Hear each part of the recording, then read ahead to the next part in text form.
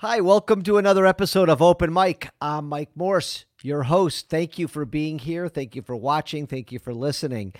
If you've watched episodes of Open Mic, you have seen lots of episodes on wrongful convictions. You know that I have a passion for talking about these things and fixing these things. And you've sat through and listened to Aaron Salter tell his stories and Kenny Wanenko tell his stories. And, you hope that those are the only two, right? But there are hundreds. And today on Open Mic, we have Jimmy Dennis, who spent 25 years on death row for a murder he absolutely did not commit. And as I'm reading through New York Times articles and Rolling Stones articles, it's another upsetting story that is going to make your head want to explode. And I can't, as a lawyer, it's so hard to see what kind of horrible legal defense he got. Looks like this horrible lawyer that he had is still practicing law in Philadelphia, which is upsetting. I don't know if he's been disciplined or not. But we're going to welcome Jimmy Dennis to the show, who's going to take us through the tragedy that he went through. You never know who you're going to see. Be one guy one-on-one my whole career. What you're going to hear. You got a lot of desperate people in the city. Or what they've got to say. When you can take people inside of a crime. That's what you're going to hear on my podcast, Open Mic. Find it where you find your podcasts. So welcome, Jimmy, to the show. Thank you very much for having me, Mike. I appreciate being here. Thank you. It's my pleasure. Unfortunately, over the last several months, I've met several exonerees. My law firm is actually helping right now try to exonerate someone who's sitting in prison for life, who did not get a fair trial because of a bad criminal defense attorney, which surely seems like you had one too, but we'll get into that. Right. But thank you for your willingness to tell us your story today. No, thank you for having me, and I appreciate you having me, and I appreciate the work you're doing, by the way. That for me to understand and know that somebody out there is championing somebody else's cause to fight for the innocent, that makes me feel good in my spirit. Really does. So kudos to you and your team. Well, Jimmy, as I meet these men, and I've met them, I've had lunch with them, I've spent time with them, I've met their families, and I read through the transcripts and I see the unfairness. And it's not just the horrible defense attorneys, it's the judges who aren't taking care of people like you. It's the prosecutors who just want to win at all costs. It's the cops who just want to win at all costs. This system is so messed up. And now I know you're dealing with compensation issues. Right. We're gonna get into all that, and right. Your story is complicated. It's long, but I want you to start from the beginning. And you were a musician, a singer. Yes. You were in a band called Sensation back in the early '90s. Yes. In Philadelphia. Mm-hmm. Eventually, today we're going to play a beautiful song that you sent to me that I'd like my listeners to hear and be able to listen to more of your music. But tell me about your life before this happened. How old were you? Where were you living? So I grew up in Abbotsford Projects in North Philadelphia. I was 21 years old. I was a singer-songwriter. I had a group by the name of Sensation. We were on the cusp of doing some major things. We had interest from people in the music industry, and I was a father to my oldest daughter and a daughter on the way. I was a son. I was a brother. I was a friend to many people, and music was my passion and my love, and it still is today. And for all intents purposes, is a tragic crime was committed by 3 perpetrators, and the city bandied about going to neighborhoods to pick up what they call stick-up boys or whatever the case may be. And when they got to Abbotsford Projects in North Philadelphia, they had picked up a group of stick-up boys and started forcing them to lie. And it just went from there. It just spiraled out of control from there. And next thing you know, as soon as I heard my name in any type of wrongdoing, I did what most people say, the majority of people say the innocent person is supposed to do. So as soon as I heard my name in something so heinous and so horrible, I went down to the police station, sat there, signed in, asked them, did they want to speak to me? Sat there for hours upon hours. They said they did not, and I left. And I went about my life as I always went about my life, having rehearsal with my group, being in the studio, doing shows, so on and so forth. And about a month later, my life was destroyed and the nightmare began. And you talking about my family and my friends being devastated. You talking about everybody in the city being devastated because the city was crying out in pain because it was all kind of crimes for possessions going on. And when this happened, it was a very high profile case. And what the police officers did, and it starts with the police officers that came from the Frank Rizzo era of Philadelphia. And I'm sure if your listeners aren't familiar with Frank Rizzo was a police commissioner that was corrupt and evil, period, point blank. He was a racist. And he did a lot of horrible things in the era of Philadelphia. And these police officers was from that era. And what they were doing was they looked for anybody to be a scapegoat. And they did so many horrible things just in terms of corruption, right? Concealing evidence, destroying evidence, so on and so forth. Anything that you can name, getting witnesses to lie, intimidation, so on and so forth. If you read through my 2 legal opinions of August 23rd, August 21st, 2013, by the Honorable Judge Anita Brody from the Federal District Court, who's worked on an NFL case. She's one of the most respected judges in the country.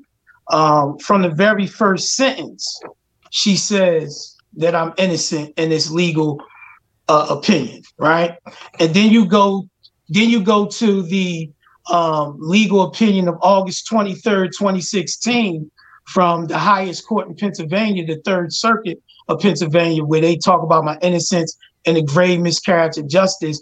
And now that particular case, if you read it, helps innocent people come home all over the country as we speak.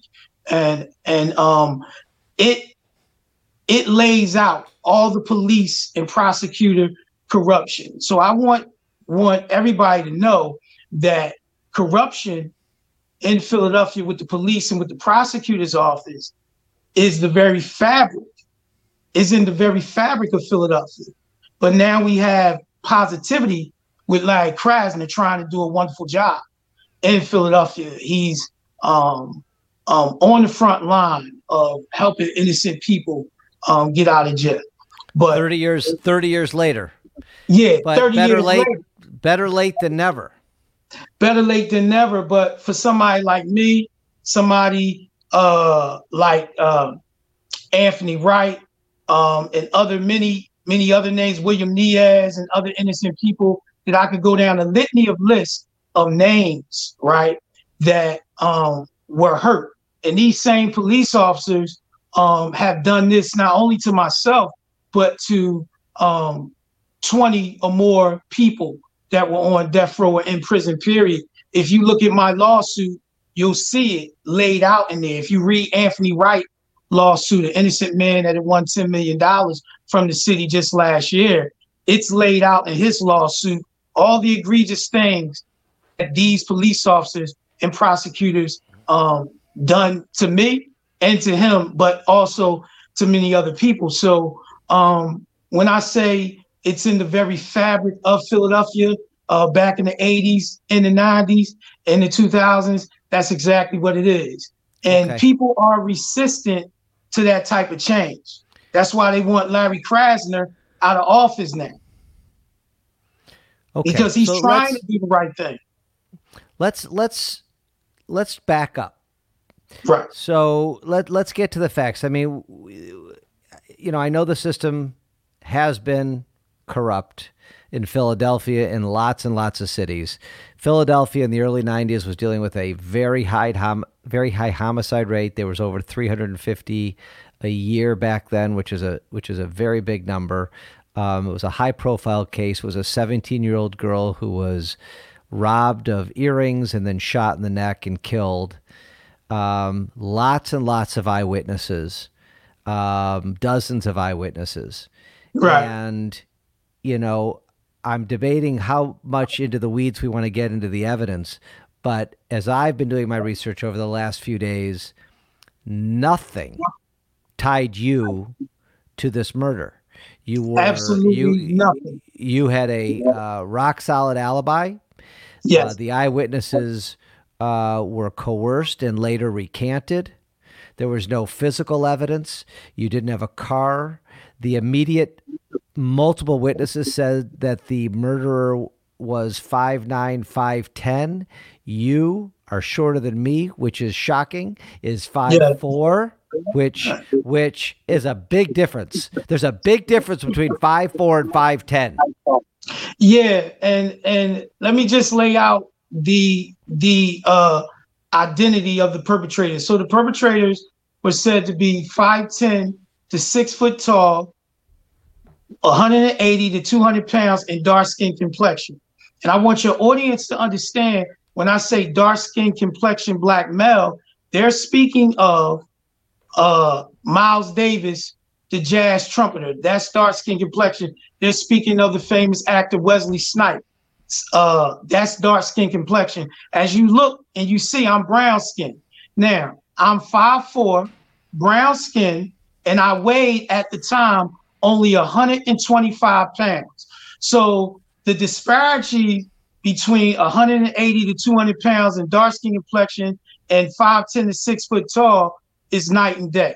And this crime took place in a matter of seconds. And when you talk to the leading mistaken identity experts that deal with the human mind cannot identify nobody in 1 to 3 seconds, let alone 2 minutes properly. And so this is what you have where the nightmare began for me. Yeah. We've talked on the podcast about how bad identifications are, right? And the misidentifications. Right. But in this case, witnesses right away said this was a tall person. You were you're 5'4". I mean, yes. I'm 5'6". 5'4" for a man is short. Right. I was measured. They actually took the police were lying in court, talking about I was 5'8" and so on and so forth. Complete lie. They actually took a tape measure out in the courtroom, and I was 5'4". Period. Now, So, again, there was, you had you gotten into trouble before this? Did you have in the system? I had a small probation case that I was on for drugs. So that's how my picture was down at the police station. And I did so good with the, back. So you're dealing in the 80s and the 90s where we had the several police fraction police stations were running through neighborhood planting drugs on people, so on and so forth. So that was the beginning of the nightmare right there too. So that was another case. I did so good on probation that I didn't even have to go. The guy would call in or just show up to the house because he couldn't believe I was on. It was one of those things. So that's how my police. this old picture of me was down at the police station that the police officers kept in the number one spot. They never switched it around. And then nobody never positive ID'd the picture. What they said was, I think the police would, pressure people to point me out. And then they would say, I think so. And then you could read the actual physical statement. When the police officer said, can you be sure? Every witness said no. No. But I still was arrested and went through the rigmarole and all the nightmare that I went through in prison. And all this is an actual documentation. And keep in mind, you mentioned about a dozen or so witnesses. Keep in mind, the dozen or so witnesses didn't testify. Only 3 testified. And the other 9, right? The other 6 and 9 that said it wasn't me, they didn't testify. So let's talk about why. So you have a court-appointed attorney? No. You hired an attorney? Right. I had an attorney that I and my father had paid for, and I never had a court-appointed attorney, but I didn't have a good attorney. So you picked the wrong attorney. He had lots of cases. He wasn't giving you the time of day. He wasn't returning your phone calls. Yes. And he did not present a good defense for you. Did you know this was happening when it was happening? So, my knowledge, I started getting into the law as soon as I got in prison.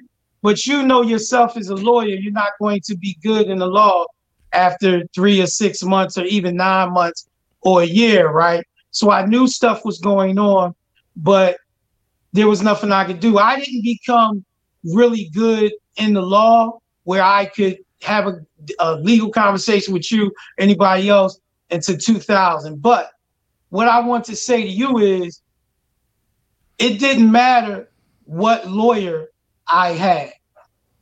The lies from the police and the prosecutor was so egregious that I could have had you or anybody else. I could have had Johnny Cochran, any lawyer you can name. It wouldn't have mattered. So the onus is not on the attorney. It's on the police. It's on the prosecutor, because their corruption was so immense and so insurmountable, right, that there was no possible way that any good attorney worth his salt would have been able to make the outcome be any more different. The prosecutor, Roger King, is like you're watching Law and Order. It's all theatrics. It's all lies. It's all to incite.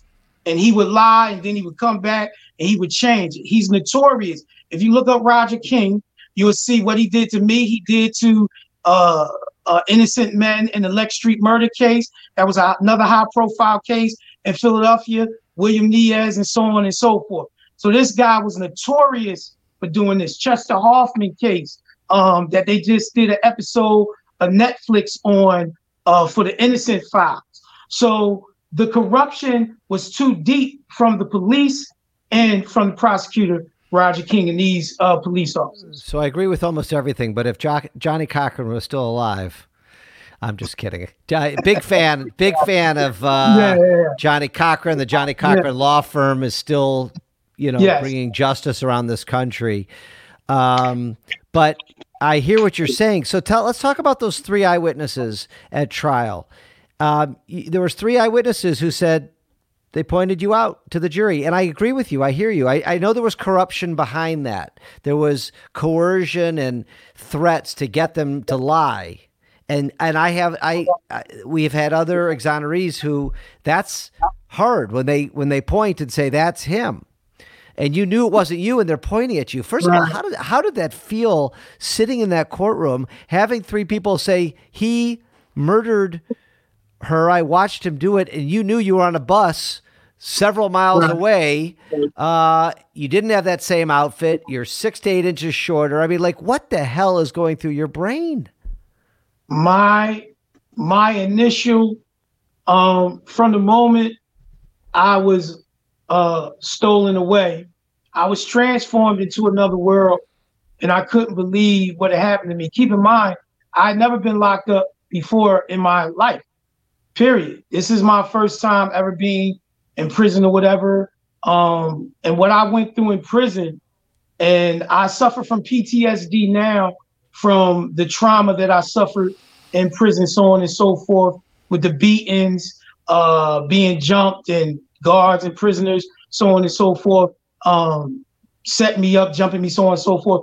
And then to be able to sit there in the courtroom and to have people lying on you, I was devastated. The tears were rolling down my eyes. I couldn't believe this was happening to me. And my life was being destroyed every second. Every word came out of their mouth that wasn't true. Being accused of a crime that you didn't commit is bad, but having the prosecutor and the police convince people to lie that it was you, I can't imagine anything worse. And as you're sitting there, I mean, how did your lawyer do on cross-examining these people?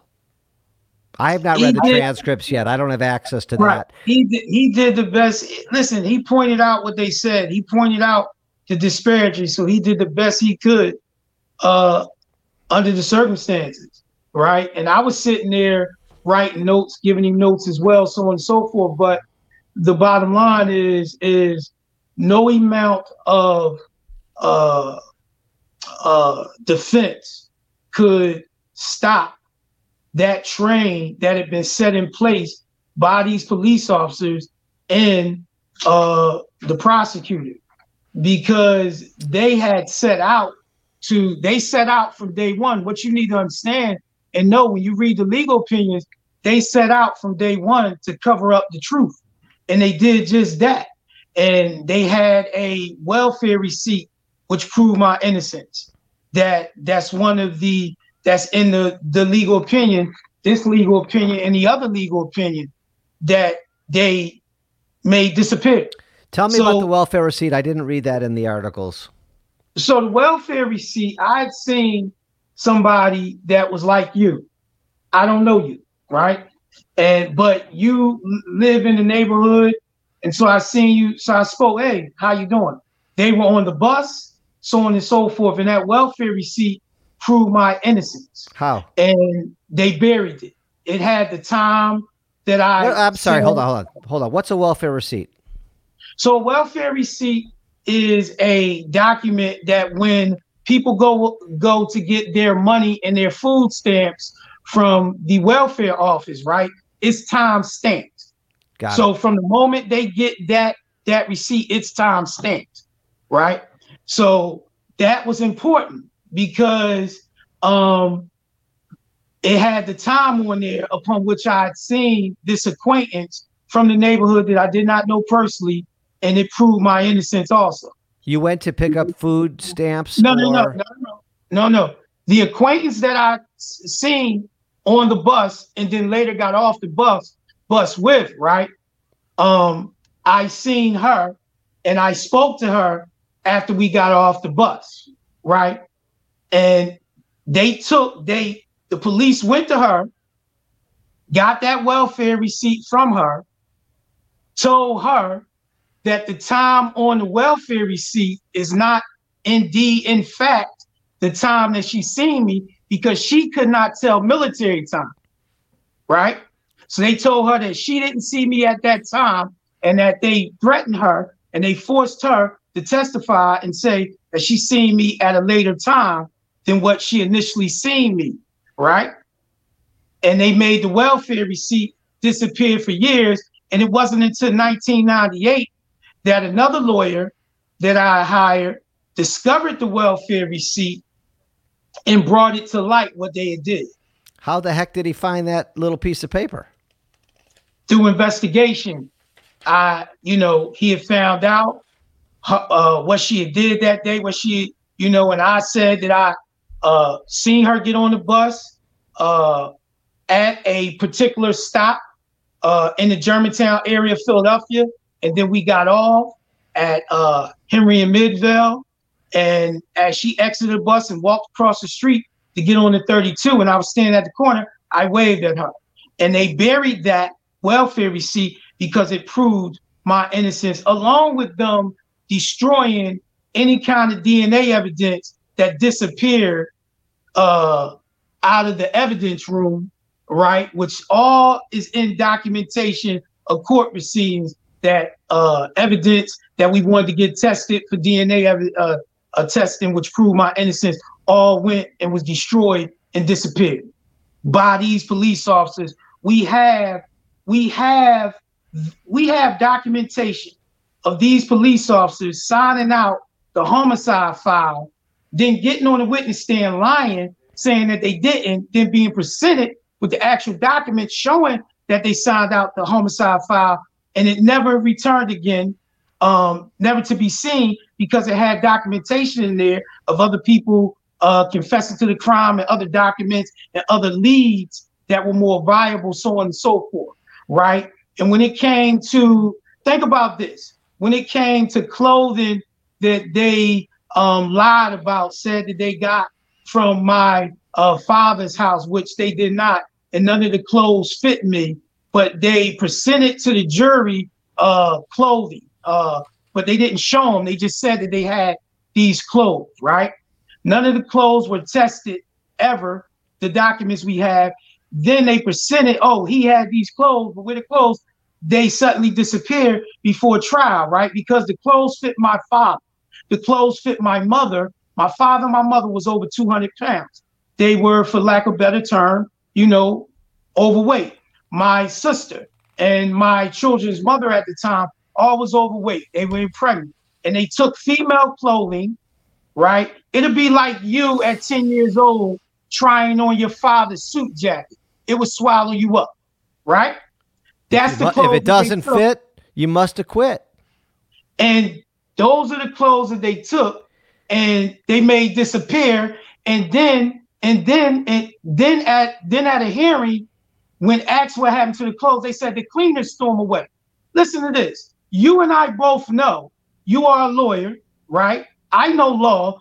In no police station in their evidence room is any cleaning companies or civilians ever allowed in there. It was a flat out lie. And everybody in the courtroom gasped when it was said. But I still suffered.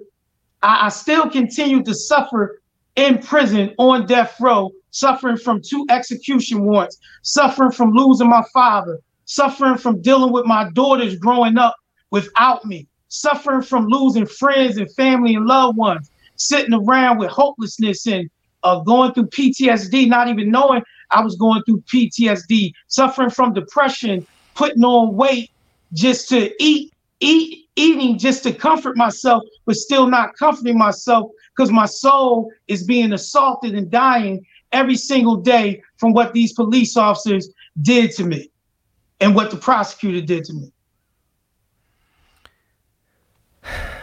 I am beyond mortified that the legal system treated you this way. I'm so sorry that this has happened to you. Thank you. Those clothing, I mean, when I referenced Johnny Cochran just now, had the clothing been there and you tried it on, it would have been ridiculous. And that's why they hid it, because they knew that it wasn't going to fit you. And that's why I was destroyed, never to be seen again. But they took female clothing.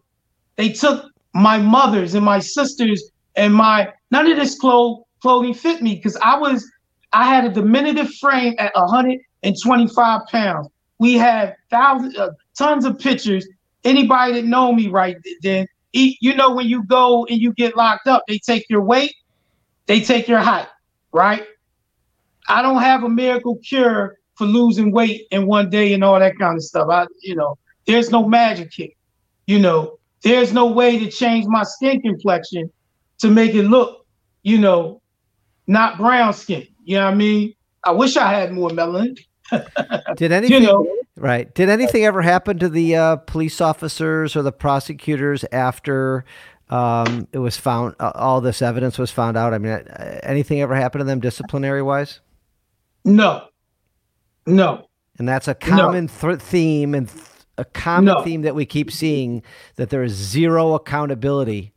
There is no accountability. Since I came home, and I've been advocating for other innocent men. The other thing that I've been advocating for, and for your listeners to know this, if all of us want a fair and just society, right, we must advocate for police and prosecutors to be locked up. We need to pass law and legislation. We don't need to put a Band-Aid with a memorandum, with a fake policy. We don't need to do memorandums where you suggest and people go, oh, something was done. No, nothing is done.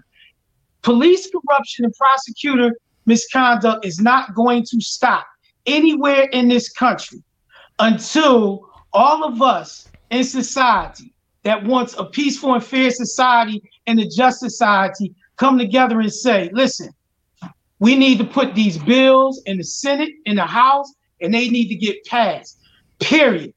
All this about police training is bull crap. It's not about police training. You see this every day in your everyday work of life. How many lawyers see that it's not about police training? Because you can have a racist police officer or a police officer that is prejudiced join the force, right? And they're not going through any psych evaluations. Think about Tamir Rice in Ohio, where the police officer left the police force in Florida, came to Ohio, and then killed Tamir Rice. And now, even after that, he's on another police force now. This is a problem that we rather talk about training and rather talk about locking them up. So we always like to use a caveat about good police officers, okay? We know that, but we need to stop saying that. We need to deal with the fact that there are bad apples. And what happens to a bad apple when it's in a core? It ruins the whole bunch. And if you don't have police officers that are coming forward, getting the bad police officers off the police force, they're complicit in the act of the bad ones. Tell me what it was like spending 25 years on death row for a crime you did not commit. Every single day was a day-to-day assault on my soul. Every second felt like somebody had a gun to my head playing Russian roulette. I remember one of my execution warrants was on for when they were going to kill me was on my daughter's birthday. And if you can imagine something like that and having to call home, I never called home to my mother and daughters and not without a positive tone or positive or telling them that everything was going to be all right. But you really didn't know, you know.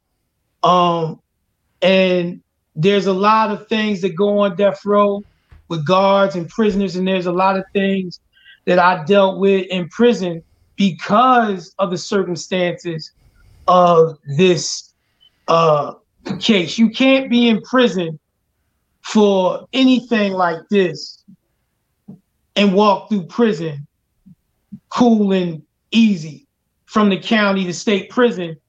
I went through hell. I literally went through hell with the guards setting me up to be jumped. I lost 30% of my hearing from prison attacks. And I would always defend myself, you know, but you're defending yourself against 3 and 4 and 5 people. And it's coming from everywhere. I never knew where it was coming from, ever. You know, my head was on a swivel at all times.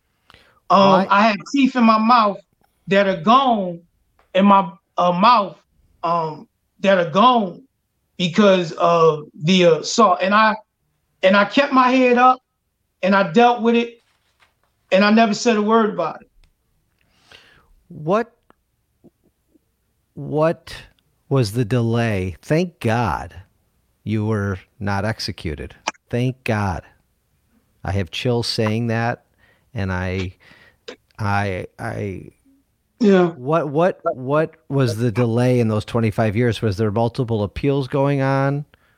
Yeah, there were multiple appeals going on from the district attorney. You go back and you can read articles on the Huffington Post by David A. Love. You can read he did a wonderful article on me calling out the prosecutor at the time, Seth Williams, who after I got out of prison, went to jail 6 months later for fraud and corruption. That's the type of stuff that I was dealing with.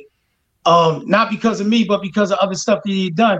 And he was supposed to be this person that was going to reform Philadelphia and never did.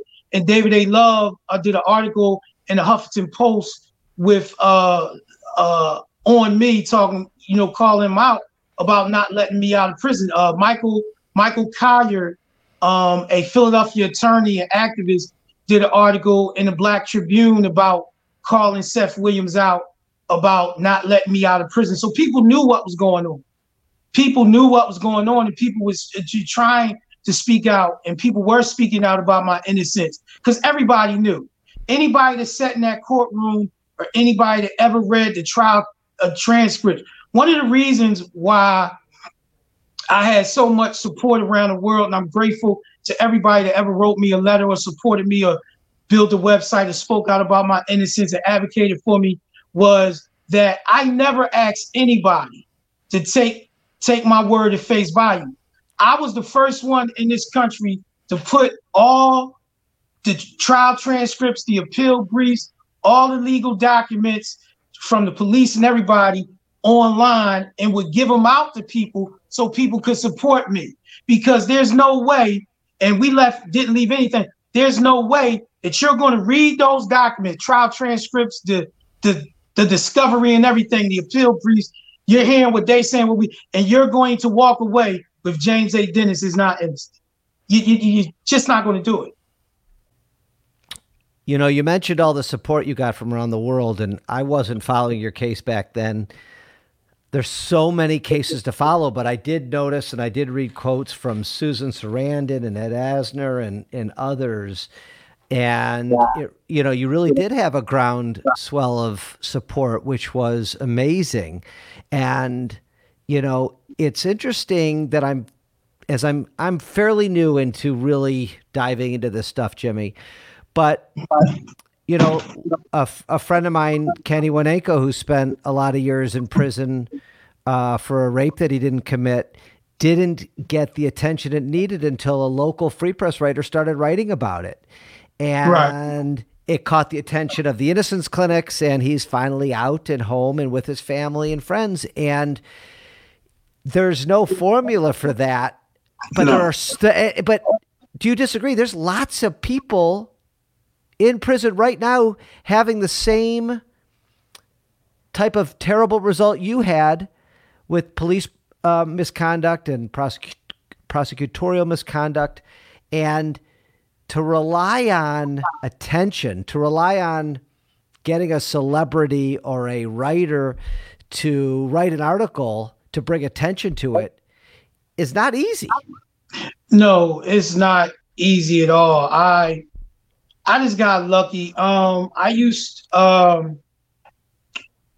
had my supporters trying to get to all type kind of celebrities, right?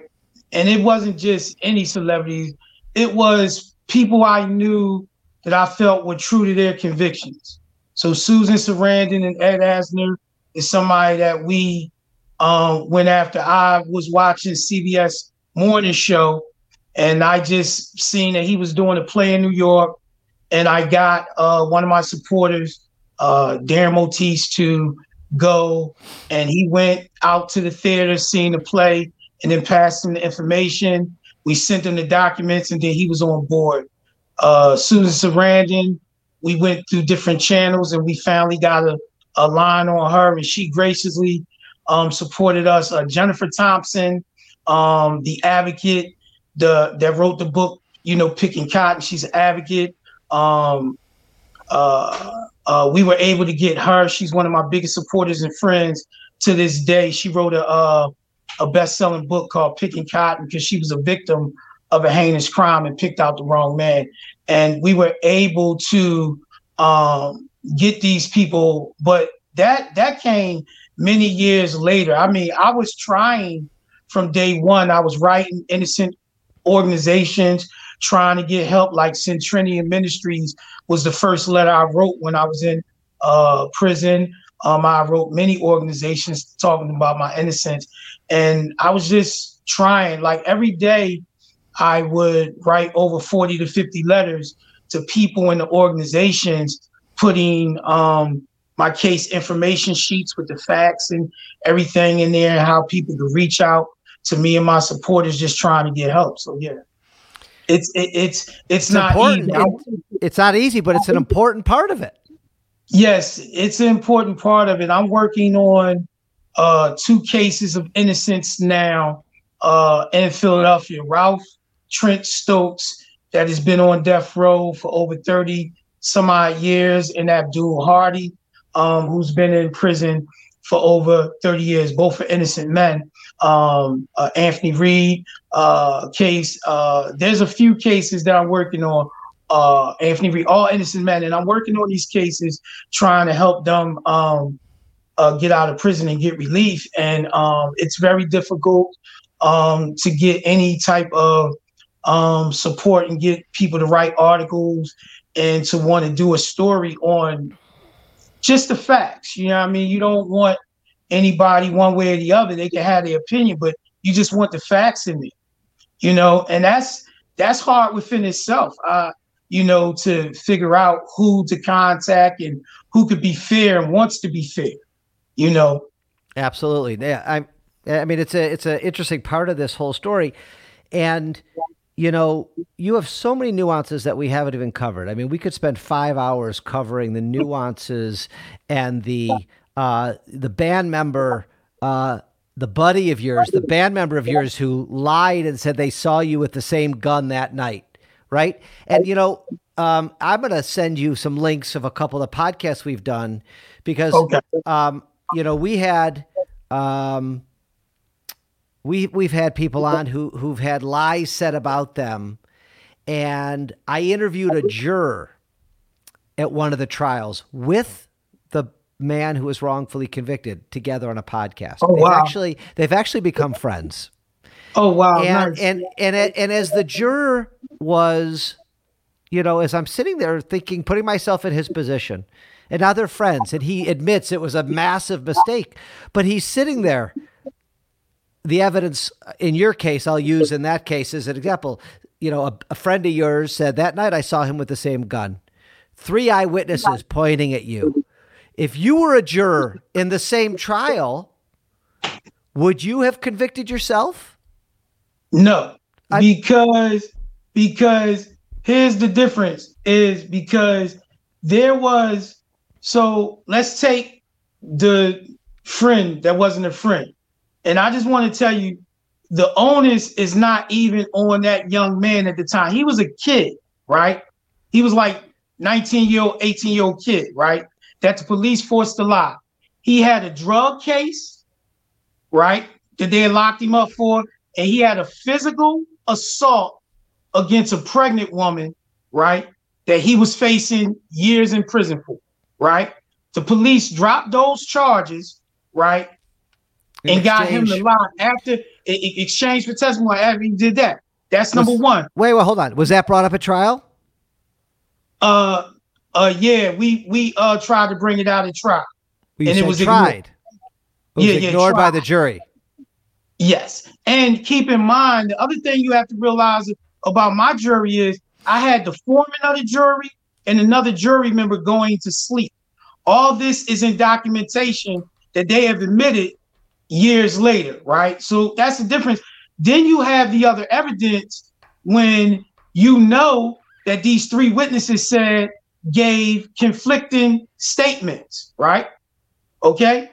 So if you sitting on a jury and you hear conflicting statements where they said it wasn't me, but now later they come to trial and say it's me, but I don't fit the physical description, and they got seconds, 1 second, 3 seconds, 10 seconds to see a crime, and you really know that the human mind doesn't work that way, you can't convict an innocent person and send them to prison. And not to mention that even though the group member said what he said, there were there were 3 other group members that said he lied, and we brought out the fact of why he was lying. Have you ever talked to any of the jurors? I have not talked to any of the jurors, but my lawyers have talked to the jurors. I was able and blessed to get a wonderful law firm in 2000 by the name of Arnold and Porter law firm. My lawyers were Ryan Giles, Amy McGinnis of Rowe, Rebecca Dubin Gordon, and Melanie Gavistack, Megan Martin, Emily and Stuart Lynn, and Kitty Behan. And this wonderful team went about proving my innocence, but they spoke to the jury members and they talked about if they knew the evidence about all the evidence that were that was turned over later, over 10, 15 years later, that they would not have made the outcome that they have made if they knew about the welfare receipts, so on and so forth. And I just want to just maybe kind of clear something up so your listeners can understand. The young lady that was acquaintance, she went to the welfare office that day. That's why she had a welfare receipt. She went to pick up her welfare receipt. Then after she went to the welfare, came from the welfare office, she later got on the bus after she did a little shopping, later got on the bus. And that's the bus that I seen her on. And then we got off at Henry and Midvale, and I spoke to the acquaintance and da-da-da. So, yeah.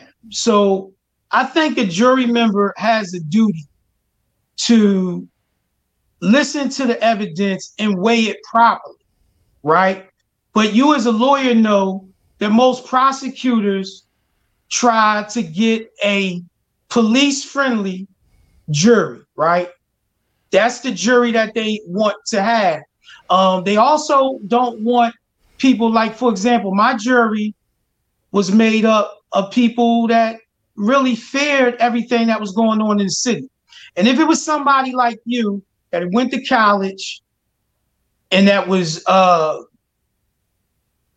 intelligent enough to really think for themselves or could relate to me in any type of way, whether you were Black, Hispanic, or whether you were young and really not sitting at home and just doing your daily chores or whatever the case may be, or however you want to phrase it, they wanted a certain jury type, people that were police friendly.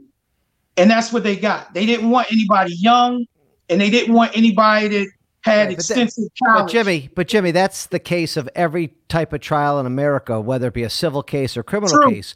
All lawyers are trying to stack the jury with favorable jurors. True. You had a case where all this evidence came out later, and what I was asking you, and you disagreed with me, but I'm going to push you a little bit. All of this new evidence was hidden. It didn't come out for 10 or 15 years. And then when the judges in the Court of Appeals system looked at it, they're like, yeah, this guy couldn't have done it. All these people recanted. But at the time of your jury trial, right, all the evidence, not all, a lot of the evidence was hidden. People lied. They recanted later. There was one man who perjured himself, told the prosecutor he didn't want to testify. They made him testify anyway.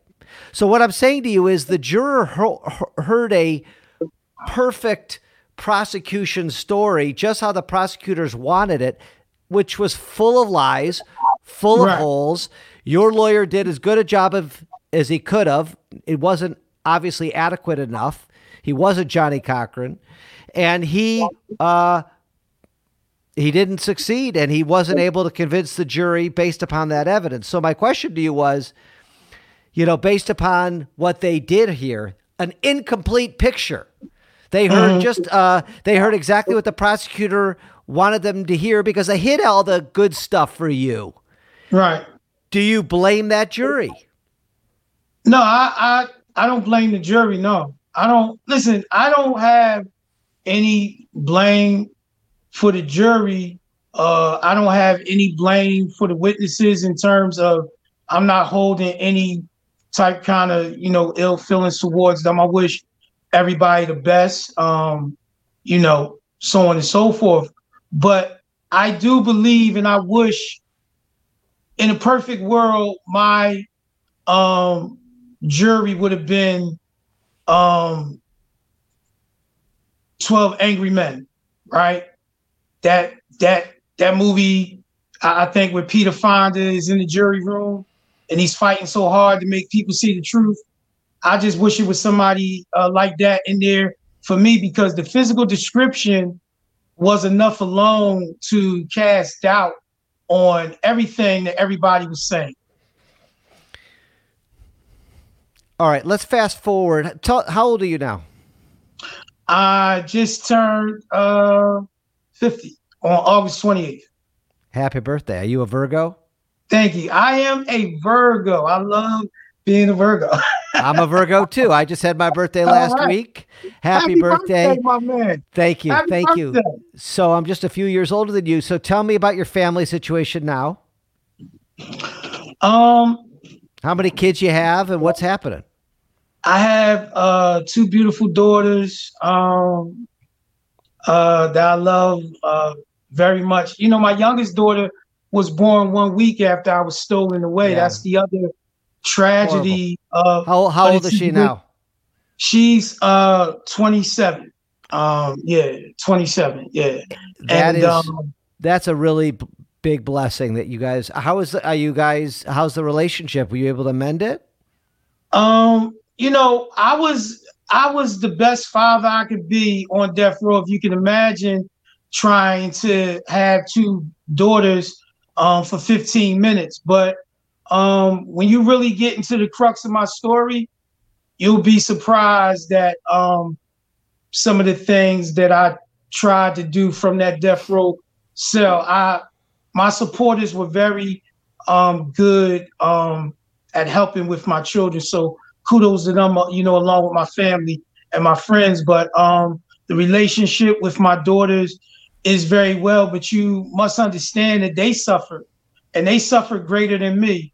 My oldest daughter just turned 30, and I meant to say that my youngest daughter is 26. She'll be 27 later on this year. But they suffered greater than me because they were without their dad for so many years, and they suffer from depression and other mental issues that they deal with now, just like me. So it's been beautiful reconnecting, but we've had some difficult times for my youngest daughter mental health. It's just, you know, without going into detail. Yeah, you don't. I didn't mean you to go into too much detail because I don't want to get too personal with you. But I wish you the best, and I hope that heals itself over time, because this was clearly not your fault, and I feel horrible that damaged your relationship. I have 3 daughters, and I hope that you guys get back on track. I really do, from the bottom of my heart. And so you're married. Yeah,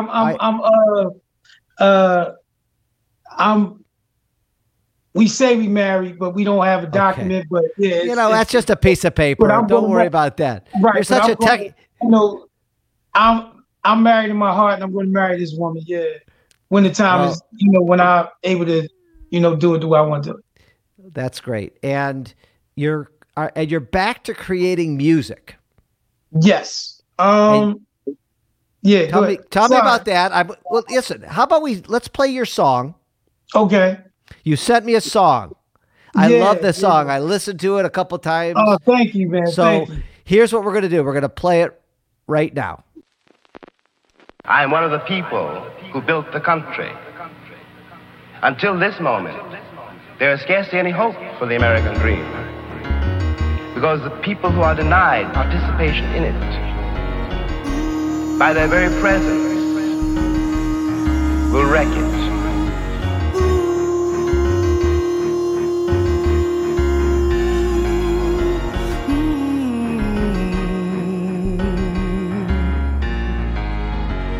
You wish to stay in the Cro-Magnon state.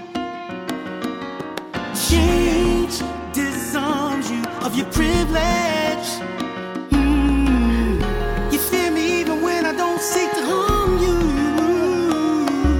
'Cause you hate the skin I'm in. Hate the skin I'm in. You hate my beautiful, beautiful, beautiful black skin. Hate my beautiful, beautiful, beautiful black skin. Hate my beautiful, beautiful, beautiful black skin. Hate my beautiful, beautiful, beautiful black skin. Don't wanna move the needle. You'd rather keep us in this place. A systematic state. No more praying, begging, pleading, I'm telling you. 'Cause you hate the skin of me. Hate my beautiful, beautiful, beautiful black skin. Hate my beautiful, beautiful, beautiful black skin. Hate my beautiful, beautiful, beautiful black skin. Hate my beautiful, beautiful, beautiful black skin.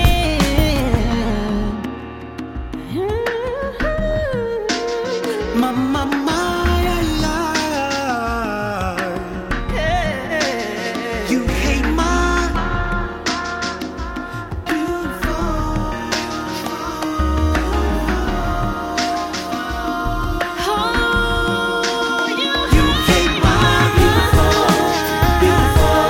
beautiful black skin. Hate my beautiful, beautiful, beautiful black skin. Hate my beautiful, beautiful, beautiful black skin.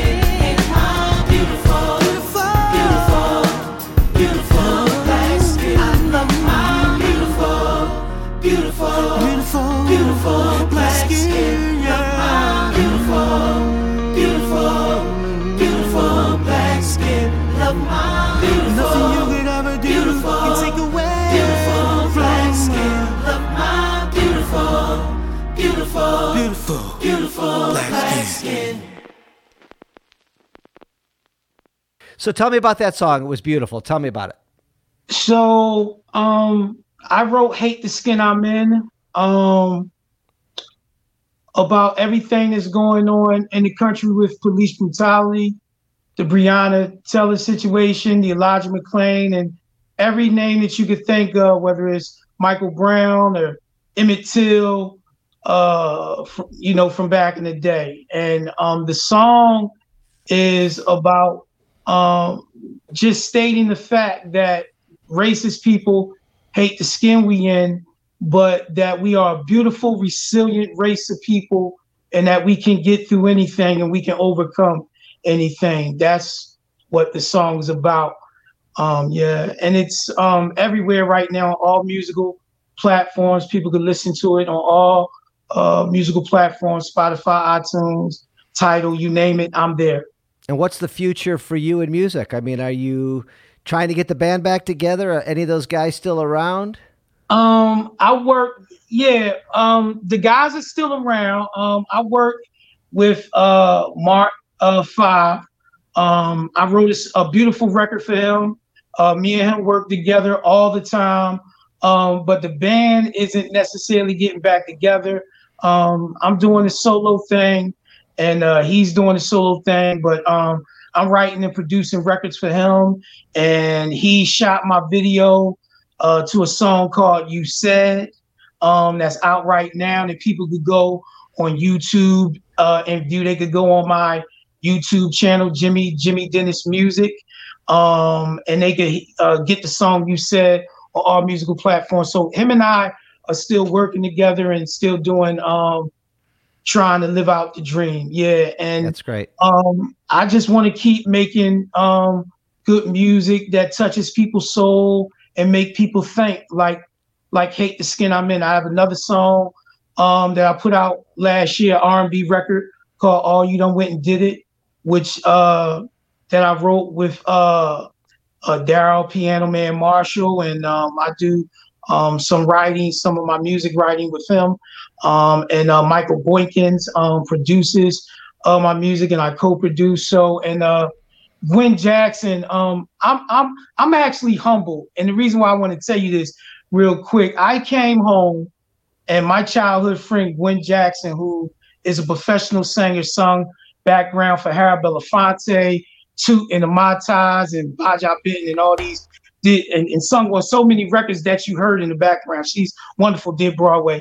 I was welcomed back into the music community with open arms from all these professionals, whether it's Michael Boykins, whether it's Daryl Piano Man Marshall, Gwen Jackson, whether it's Richard Waller, whether it's Lamar Maury Alexander, and all these names, producers and musicians have worked with some of the best in the business. And now I'm working with them. And I just want to say thank you to all of them for welcoming me home in that way, because the records that I made with them, I hope everybody will listen to. Tracy Rum Nelson is another guy that produced on my first record, You Said. And these are wonderful musicians and producers. And I'm just having a ball just writing music and being back in the studio and the creative process. And I write everything from top to bottom. I write all my lyrics, I write all the music, and then I just go in the studio with these wonderful musicians, and they play, and they, and they do their thing on my records, and they, add their spices, and it's a beautiful pot of gumbo that we do. Yeah. It's listen, I love your music. We're going to put lots of links below so people can check it out, buy it. Thank you so much. Any other, groups or anything you want us to promote, please get me those links. I will. Anything we can do to help. And, your story, we've been talking over an hour, and your story is not done. I mean, I know you have a civil component to your story. Yes. We probably should do episode 2 on one day, but we really should. The fact that, tell me if I got this part right. The prosecutor, the federal court said that you were innocent, and they said to the prosecutors, either let him out or retry this case. And they said, we'll let you go home right now, right this second, after 25 years of death row, but you got to sign a document called a nolo contendere plea, or a no contest plea. Basically, you're not admitting to anything, but you're kind of admitting to something. And now the state and the prosecutor's officers are trying to use that as a shield so you can't collect your wrongful compensation money, which you're entitled to clearly, which would be millions of dollars. And you chose to sign it rather than to say, F you, I didn't do this, I'm not signing shit, and let them retry you, which could have taken 5 more years. Did I sum that up kind of right? You summed it up kind of right. So Let me give you this is very important for your listeners to understand. There were 2 key components in this, right? And the first component was that my mother is very ill, and I had lost my father. And when all this came about, that changed everything, right? Another situation that tragically changed everything, because things would have been very different had the election had went differently in this country. And that's just me being honest with your listeners. It went from that they wasn't going to take me back to trial to, once the election was won by the current president, that they would take us back to trial, because they would appeal to the U.S. Supreme Court, because they knew in their minds that by the time we got up there, one of the judges would be coming down and another judge would be appointed. That's the little crux of it. So things change, right? And with the U.S. Supreme Court, they really don't care about innocence or not. They surmise everything, as you know, if they conclude in their eyes that you had a fair trial, that's it, you're done, right? So all of those components were a factor in the decision that was made, number one. Number two, my innocence, which is never done in these situations, as you very well know, my innocence was read into the record. And the language was changed in that agreement, right? They did not refer to me. All the words that said guilty was redacted out of it. Anything that referred to it was redacted out of it. That's the difference. My lawyers read my innocence into the record. I was allowed to say it, and then the words, any words in that agreement were redacted. And I didn't sign any document saying that I would not file a lawsuit. They actually wanted me to, and I did not. And that's the difference between my situation and any other situation that you have ever seen before. Yeah, you're right. You're right. That was clever. And I know you're still fighting the battle, and I hope that you win. I hope you get the justice you require and deserve and get lots of money for all the crap that you've had to deal with, to say the least. And listen, it was a real pleasure meeting you. And thank you, Mike. I hope to meet you in person one day. I have some friends here in town who I'm sure would love you. I have some friends here in town who are doing all kinds of good things for the exonerated. And when we can all meet in person again, we'll have a big get together. Oh man, I would love to. We'll fly you up here. I love your spirit. I love your energy. You feel like a big bundle of love. And I'm always amazed. And it makes me emotional to say, but I'm always amazed how positive and how loving and how angry, how not angry you are. I know you're angry, but you're not, that's not consuming your life. You're not allowing it to consume your life. And it's a thing that the exonerees that I've met all have in common. And it's such a beautiful lesson for the rest of us, that if you could let this stuff go to an extent and you could focus on the positivity of life and trying to rekindle your relationships and focus on forgiveness and love, it is such a wonderful thing to see. I'll tell you why, Mike, because I suffer from PTSD, right? And panic and anxiety attacks. And I have nightmares almost every night, and I'm still suffering, and I have all these things going on. But life is the most beautiful, precious thing in the world, right? And yes, I'm bitter, but I use my bitterness to fuel me to fight for other innocent people. The names of the men and women that I told you about. And I want to live life, and I want to see everybody be happy. My family and friends. I lost so much time with my family and friends, and I'm trying to get it all back. I lost my music career. And so I'm chasing after my dream with reckless abandonment. And any innocent person, we don't have time to sit and wallow because we lost so much. And nobody, no matter what you're going through in life, no person should sit and wallow. If you get knocked down, you got knocked down for a minute. Let's get that resilience up. Let's go forward. Let's be the champion that we can be. And let's run after our dreams with reckless abandonment, right? Because life is short and you can be whatever you want to be. And one day, the dreams that I had when I was a child, because my dad was a musician. My aunt was a musician. My aunt sung on records for Chubby Checker and Bobby Rydell and Philadelphia International. And my pop played for Harold Melvin and the Blue Notes and so on and so forth. So this is in my DNA. But it was always my dream to make records and bring joy to people's heart. That's all I wanted. And that's all I still want. And I'm going to try to do that every single day with my music. And I'm going to try to do that with my family and friends. And also the issues that I care about.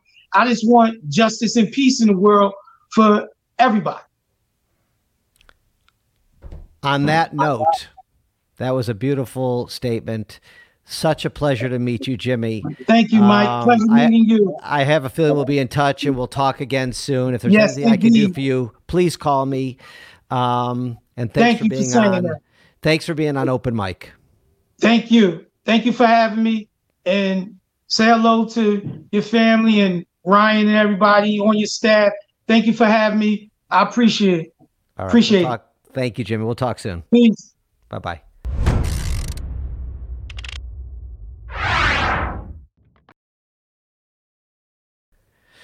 Wow. Lots of emotions listening to Jimmy's story here. You've heard lots of cases about wrongful convictions, and here's just another one to prove that this criminal justice system that we're all living in needs some significant change. We're going to post some links on the show notes. Please forward this story, this podcast, to anybody who might be interested. Subscribe, please. Comment, like it. And I look forward to seeing you next time. Thank you for watching and listening.